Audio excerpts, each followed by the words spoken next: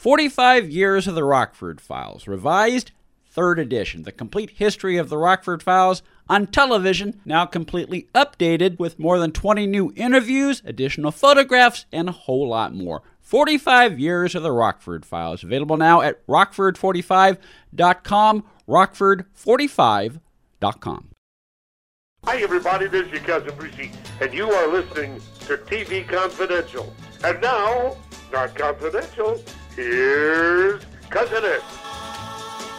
Ed Roberts wants a reminder that we'll play highlights of our conversation with Dawn Wells from July 2017. Later on in the program, we hope to stay tuned for that. In the meantime, Bill Funt is with us as we continue our tribute to Dawn Wells. This hour, Bill is close friends with Dawn for the past 12 years, and he is sharing some memories with us as part of our tribute this week. Dawn Wells passed away Wednesday, December 30th at the age of 82. Your dad, of course, created Candid Camera. Did he ever recruit any of the Gilligan's cast members on Candid Camera, either when the show was on or afterwards? No, not at all. And I can't think of any particular reason other than it just didn't happen. But he did cross paths with one of them. And if I have told this story elsewhere, but now it's your turn. Okay. And it's a good one.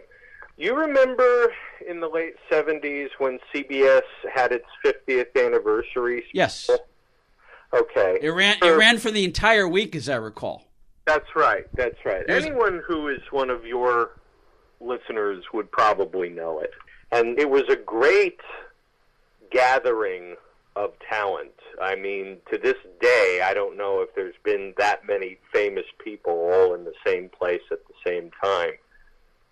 And my father was there, and so were a lot of other people. I mean, if you look at the photo op that they took that day that's somewhere on the internet, I mean, everybody who was notable at that time was there.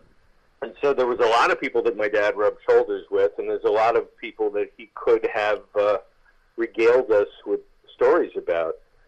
But at the end of the taping, we were living in New York at the time, and the taping was in L.A. Mm-hmm. And as soon as the taping is over, he calls my sister and I, who are about 8 and 9 at the time, and he very excitedly says, "Billy, Julie, I just met Gilligan."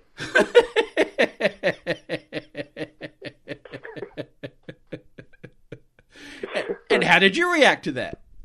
Oh, he got major cool points that day. Are you kidding?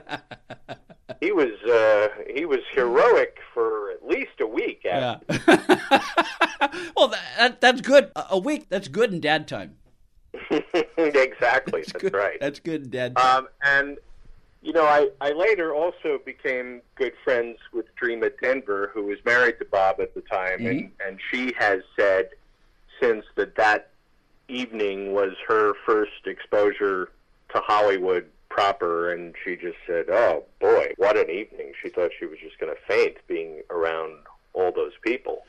And in many respects, Dawn was the embodiment of Hollywood proper. We mentioned she was old school in real life, but she was very much old school in terms of, you know, she wasn't part of the studio system, but she first came to her film career, her TV and film career started at the tail end, the last vestiges of the studio system. And mm-hmm. and there are a lot of, this is another conversation, there are a lot of bad things about the studio system, but there are a lot of good things about it as well. And Dawn embodied the good things, and absolutely. That sort of, she kind of built her career on the values she learned as a result of that. Yeah, that's absolutely true. I mean, I don't know if she was under any particular contract to speak of other than the contract for the series, but yeah, she definitely cut her teeth at a time where you could really learn the ropes in a way that's probably harder to do now.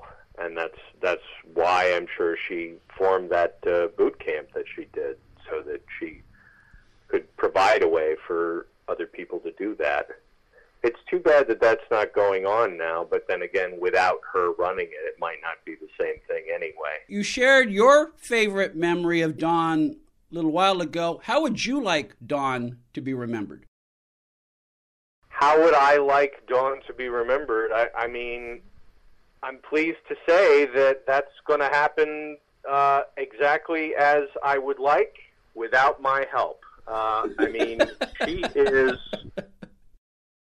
dearly beloved around the world. That is no exaggeration. Yeah. To say that she is every bit the international treasure that the Beatles are is absolutely no exaggeration, Mm-hmm. no hyperbole whatsoever. She is that dearly beloved all over the world. And by the way, also, I mean, as recently as last year, I saw men just tripping over their tongues around her. And I'm talking men of all ages Yes. here. You know, she was an enormously attractive woman, and Mm-hmm. she radiated that till the end. But beyond that, she was a very kind person, and she was a very dedicated person to her work. But she also didn't take it seriously in the bad sense. I mean, she enjoyed the attention that she got as Marianne, but she didn't base her self-esteem on it or worry that it was going to go away at all. Nor did she ever go the opposite route of feeling like it was annoying and too much and something that she didn't want to talk about, which, you know, there was another girl on the island that felt that way sometimes, but Dawn wasn't that person. So, No, Dawn wasn't that person, and it's fair to say that maybe Dawn took up the mantle for that person. So she was doing two people's work as ambassador. I think so, actually. I think so, now that you mention it. I mean, people have asked about her and Tina, and there was no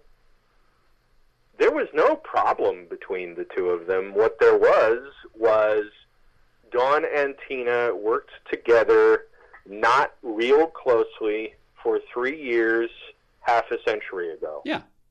That's it. Yeah. There's no problem. There's just, I mean, do you have a problem with someone you haven't spoken to since kindergarten? No. You just haven't spoken to them since kindergarten. And it is a characteristic of working in the film and TV industry. You work very closely with someone, you know, during the length of the show, and then when the show ends, you go your direction, they go their direction, and, you know, it doesn't mean that you're no longer friends. It's just that's sort of the nature of the business, and, you know, you get involved in other things.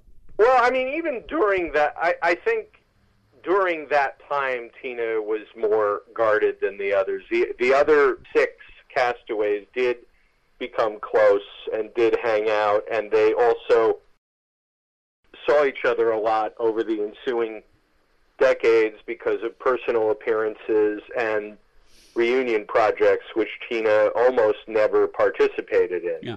So, you know, they actually did work at maintaining a relationship with each other, whereas Tina just didn't.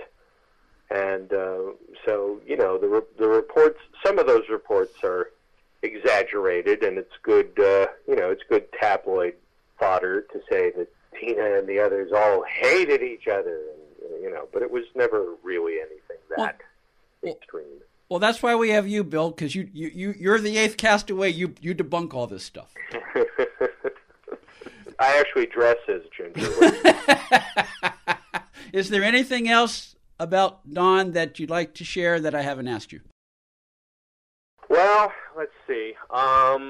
Just one little personal memory. One day I came over to see her, and I ran a little errand for her, actually. I picked up some stuff from the drugstore, and they were having, they were selling those clown noses to benefit whatever the Patch Adams Laughter Foundation was. I'm getting the name totally wrong, but they were selling clown noses at the drugstore, and I brought one over, and I just said, hey, here, have a clown nose. And at one point, I decided to photograph her in the clown nose and she just wasn't having any of it. So just as soon as the camera started to click, she flipped me off, and I have a picture of that.